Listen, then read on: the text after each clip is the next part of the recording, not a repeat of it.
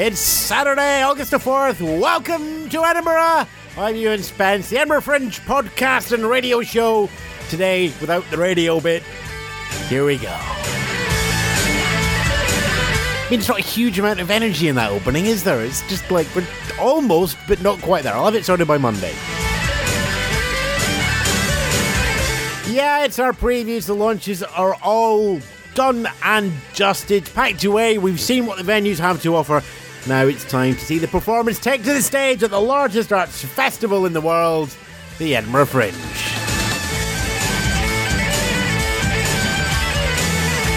But before all of that, I have to say congratulations to my wife, who took to the stage, well, they did the big outdoor arena last night as one of the choir opening the Edinburgh International Festival and the 5 Telegrams show. Yay! Of course, there's International Festival going on. There's everything else, all the other festivals going on in Edinburgh as well. But we are here to talk about the Fringe. We'll keep a half an eye on other things as well. Full podcasts and radio shows are going to start on Monday. Remember, it's not live this year. Don't come along to the Rose Theatre expecting to see everything recorded in person like you have for the last couple of years. Not happening. We are Monday through Friday, 30 minutes a day, all on the pre-records as well. So myself and the team at Fringe Review, who are helping out this year, are going to be bouncing around Edinburgh with microphones, stopping off in venues and clubs and bars and coffee shops and upside down purple cows and stuffed into the sides of radiator panels. Wherever you're going to find a show, you'll find the microphones of myself and the team. So Radio 6 International are going to be helping out with our radio stuff. Radio6.com will be where you can hear us online and broadcast around Scotland and around the world. Online, of course, as always, edinburghfringe.thepodcastcorner.com and facebook.com/Edinburgh Fringe podcast. Easy enough to find. Today is really just for the online crew to go over some of the changes from previous years. We've got Fringe Review helping us out with the interviews. We're cutting down the length of the show in midweek, and there are no live shows. Keep all of that in mind. But just to go over those and also to introduce you to Paul Levy and his team at Fringe Review, I'm going to have a chat with him in a moment, although through the wonderful world of chronology and editing, it was actually 2 days ago. But there you go. Magic of radio podcasting. Shh, the secret. Don't tell anybody. After Paul, we'll let him... After the interview with Paul is going to be let loose to do some of his first interviews. He's going to be heading over to the new PQA venue at Riddles Court and speaking to Pauline Quirk and Steve Sheen about the new space, the nature of fame, the transition from acting to running over 150 acting academies in the UK and offering everyone there the chance to perform at the Fringe. And after that, I will be speaking to Fringe podcast stalwart Ian Kendall. In fact, Fringe stalwart Ian Kendall himself at his 11th Fringe. Why he's actually on a boat to Norway for half of August, who can blame him? And we make sure to take off some of the jokes from our respective Fringe bingo cards.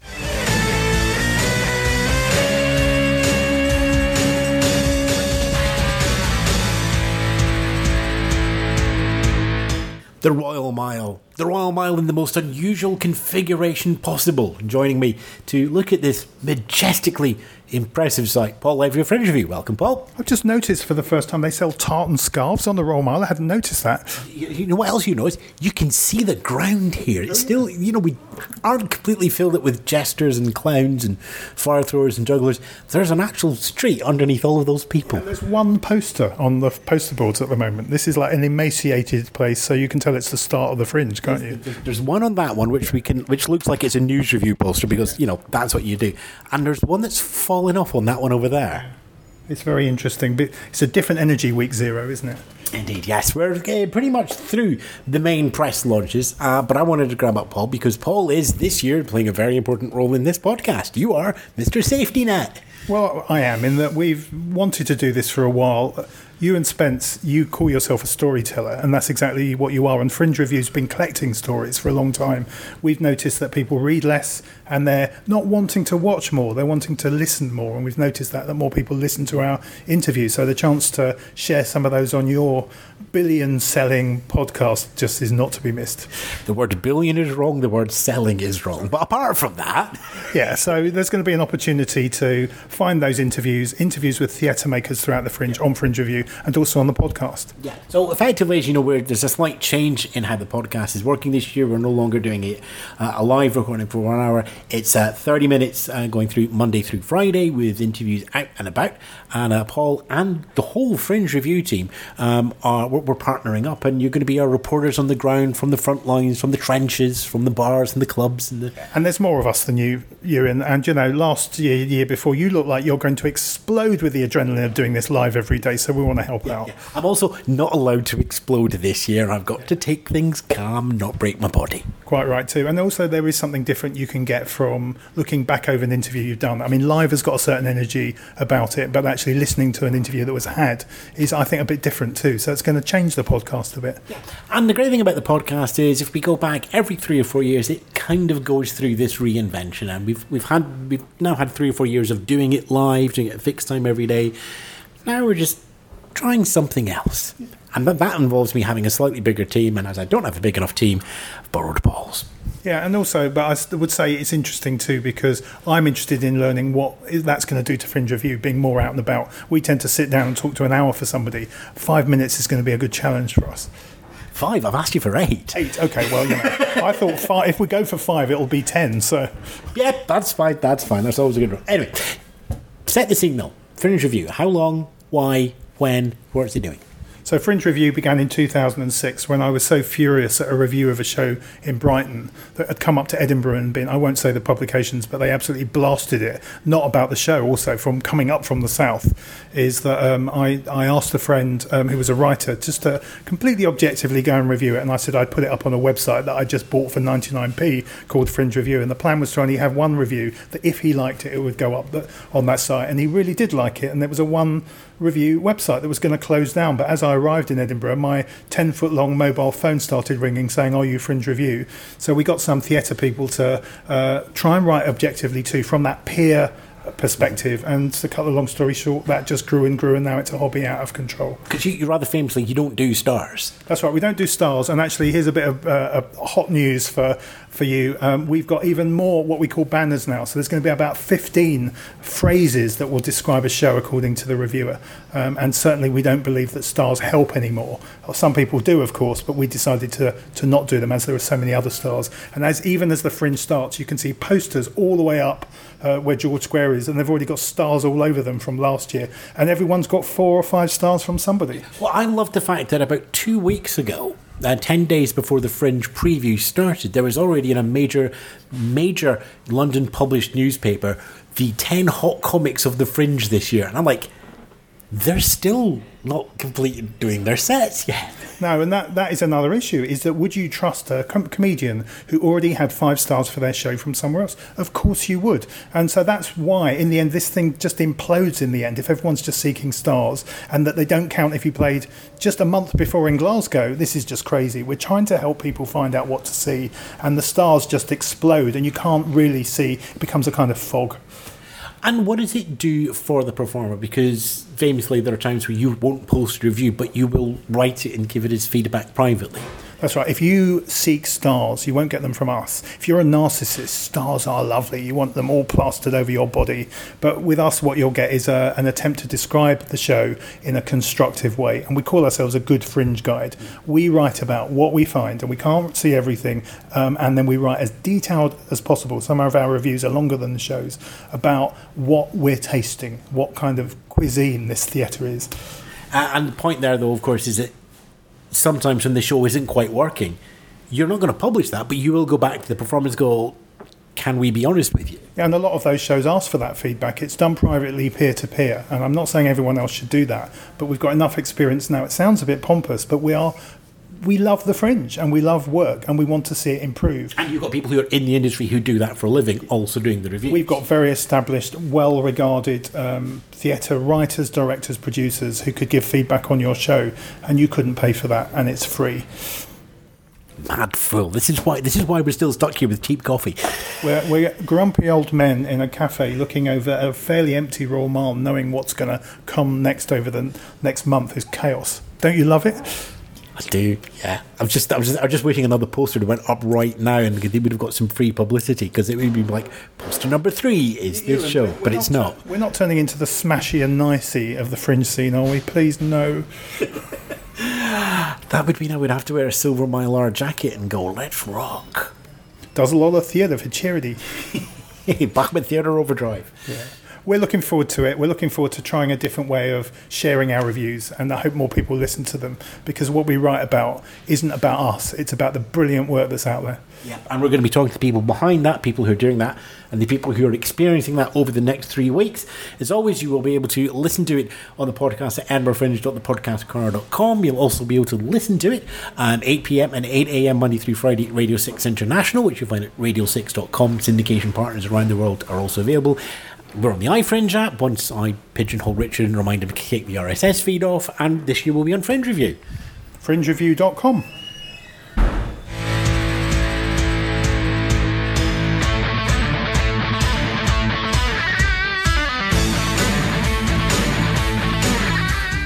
Paul Levy from Fringe Review there, who's going to be helping us out, and you'll be hearing more from him and his team over the next month. Actually, you'll be hearing from his team over the next month. You'll be hearing from Paul right now as he heads over to PQA to interview the organisers of the latest venue at the Fringe.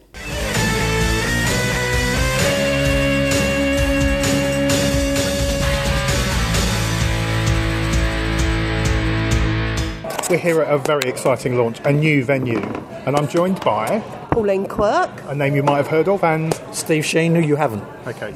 And I'm going to start with Pauline. Pauline, when you first started your acting career, did you ever imagine you'd be doing this, launching a big venue at the Edinburgh Fringe? Absolutely not. I started acting 50 years ago. I'm 59 this year, 50 years ago, and I'm ashamed to say the first time we ever came to the Fringe was last year. Isn't that shocking?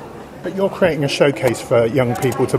This is the great end point for them, isn't it? An arrival point. Exactly. I mean, well, we never thought we'd have our own venue. That was not kind of, in our wildest dreams would we be here at Riddles Court, which is absolutely beautiful.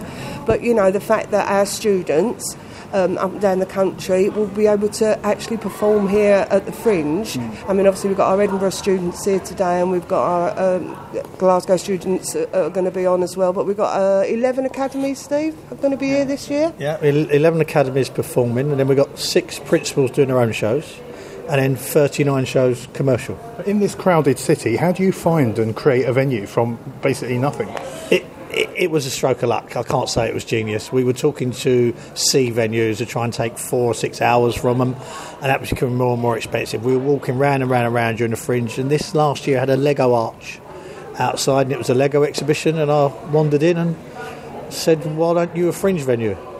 I've heard that, like, when you're kids, you build a big Wendy house or a den, and it's a bit like that as a grown-up to walk around the space you've created here. Well, when Steve said that, he came back and he said, we've got Riddles Court. I mean, Scottish Heritage have just spent $5.5 million refurbishing this incredible building, and here are we, our first ever, time at the Fringe doing productions, and we've managed to be here. So it's just... It's perfect. It's perfect. In this age of TV and films and computer games, isn't it amazing? Around the country, more and more kids are wanting to do drama. Well, because it changes your life, and with that sounds a bit kind of icky, but it does. Especially we've got our teenage group here, our red groups and what have you. They just feel part of something, and that's what everyone needs to be. They're enjoying themselves, their confidence is getting better. That's why we started PQA. It wasn't about making stars of the future. Yeah. There's too much of this whole celebrity thing going on, and I want to be famous. This is about kids having a good time, first and foremost, but they're also, they're going to work professionally. A lot of our children will work professionally. They have to know what to do when they get the job. So we're just delighted, really, that everyone's having a good time. And people that might know you from TV, you've got a big stage career too, haven't you? Oh, I've been around a bit, as they say. Do you prefer the stage to TV? I mean, you can't do a second shoot, can you, when you're on stage?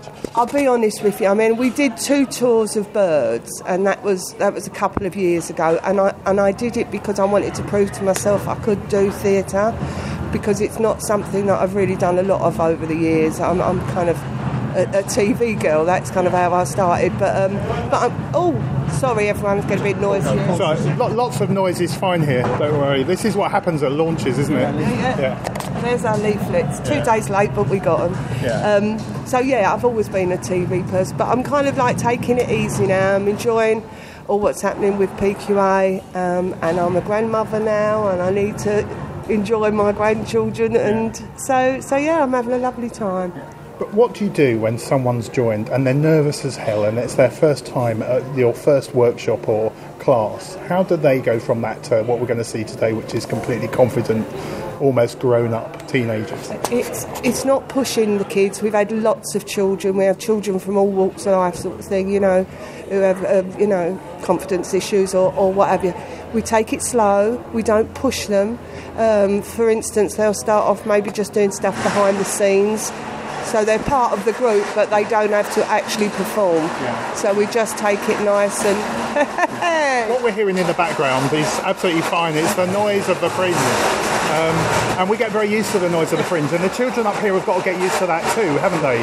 Around the country, these might be very quiet venues with respectful audiences, but up here, they're going to have to get used to what we're hearing in the background, aren't they? Absolutely. Yeah, you've got to fight your corner. And are the children wanting to end up on TV, or are they coming saying, no, I want to end up on the stage? Well, we've got 170 academies. So we have a lot of children that come to us at the weekends and whatever. It's kind of maybe 50-50. It's not about making stars of the future. That's never been our aim. Yeah. It's for children to enjoy what performing arts can offer them, mostly particularly confidence, mixing with other children, mixing with like-minded children, and just giving themselves, for whatever reason, their sense of worth. As I say, we've never been about... we're making stars of the future. There's nothing makes me sadder than hearing an 8-year-old child saying, oh, what do you want to be when you grow up? Oh, I want to be famous. For what? These young adults are being professionally trained, so if they do decide to go into the industry, God help them, take no notice, it's the best thing ever, they will know what they're doing and will have a good time, and that to me is more important. When you're 13 or 14, you don't see any further than that.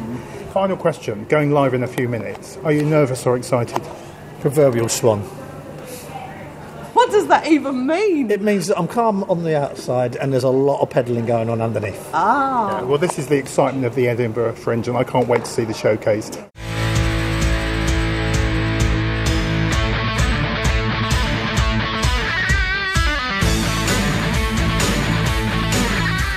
Yes, indeed. Thank you, Pauline Cork and Steve Sheen there from PQA, and Paul Levy, fringeview.co.uk, for more writings, extra top-up audio interviews and such like as well from Paul, fringeview.co.uk. Right then, stalwart time. Old favourites. Ian Kendall and myself caught up earlier this week.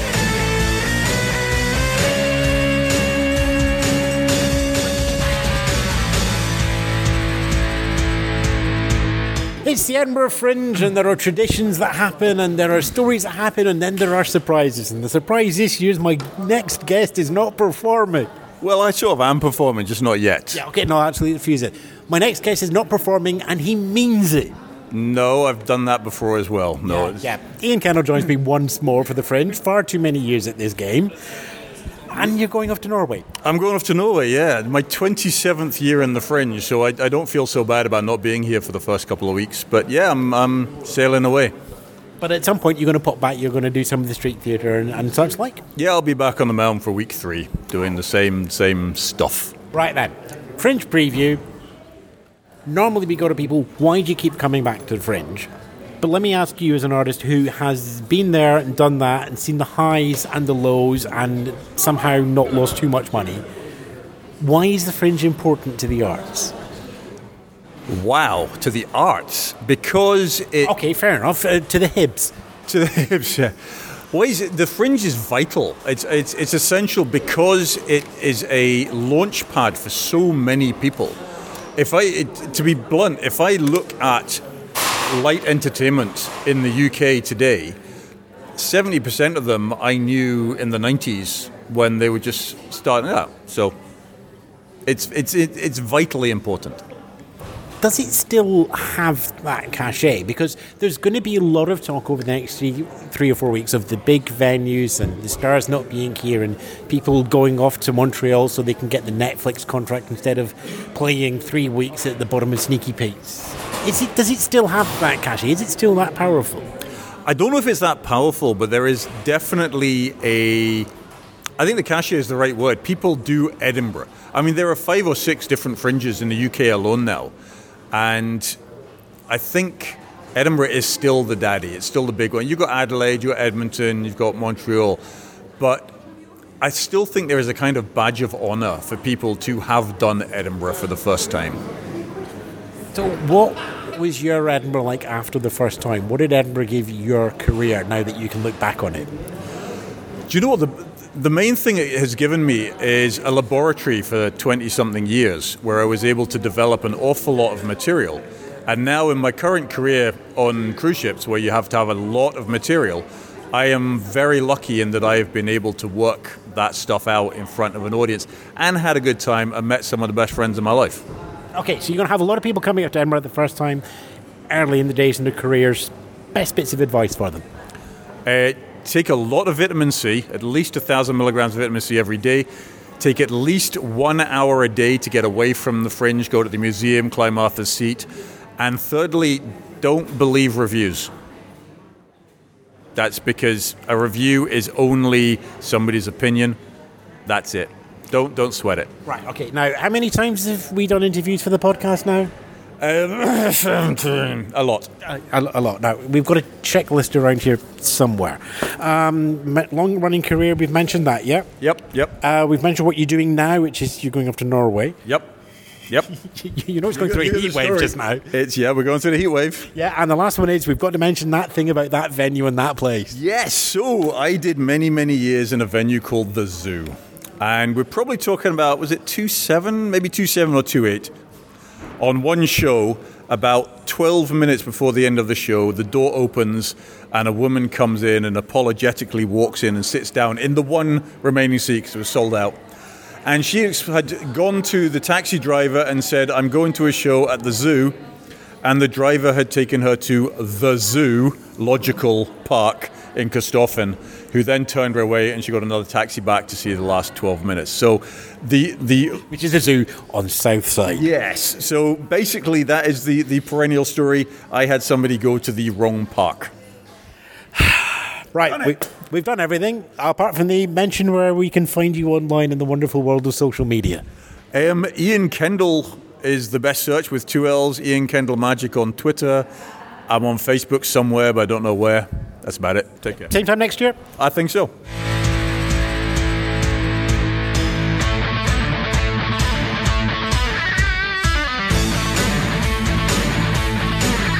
And with that, the curtain is up. Almost time to close the show, but I'll squeeze in a quick reminder of the rule of 3. How to choose the shows you want to see at the Fringe. First one is choose one for yourself.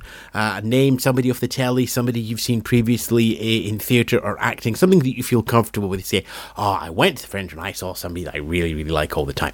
That's good. That's almost like you bank a show. That one's going to be good. Then trust the reviews. Somebody that you've seen or read in an online review, or you've heard in an interview here on the podcast or in many of the other shows that are out there. In other words, that's other people's choices. Be guided by other people. If you trust other people and they say this thing is good, go and see that. That's show number 2. Show number 3, grab a Fringe programme and go, stop, stab your finger in. Choose something completely at random. Could be just the 5th flyer you pick up off the Rommel, something off the programme, or you just literally turn around and go, where am I? I don't know. I'll get the iFringe application out and tell it I'm here. Well, you don't even need to tell it. Most smartphones know where they are nowadays. I'd like to go and see a show now, and it'll give you what is closest to you geographically, what's closest to you in time. Get something completely random, just go and see that. If you've got time to be longer at the Fringe, just run the rule of 3 again. 1 for you, 1 from other people, 1 completely at random. That will give you a wonderful experience of the Fringe. Thanks to, Paul Levy and the team over at Fringe Review for helping us out. And, of course, Paul taking his time to chat with me earlier this week. Thanks to Pauline Quark and Steve Sheen as they launch PQA. Thanks to Ian Kendall, as always. Thank you to all out there for listening as well. Remember, click the heart if you like us. Share the show link if you love us. I'm Ewan Spence. This has been the Edinburgh Fringe. We're back on Monday. We've got a lot of shows to see before that. So,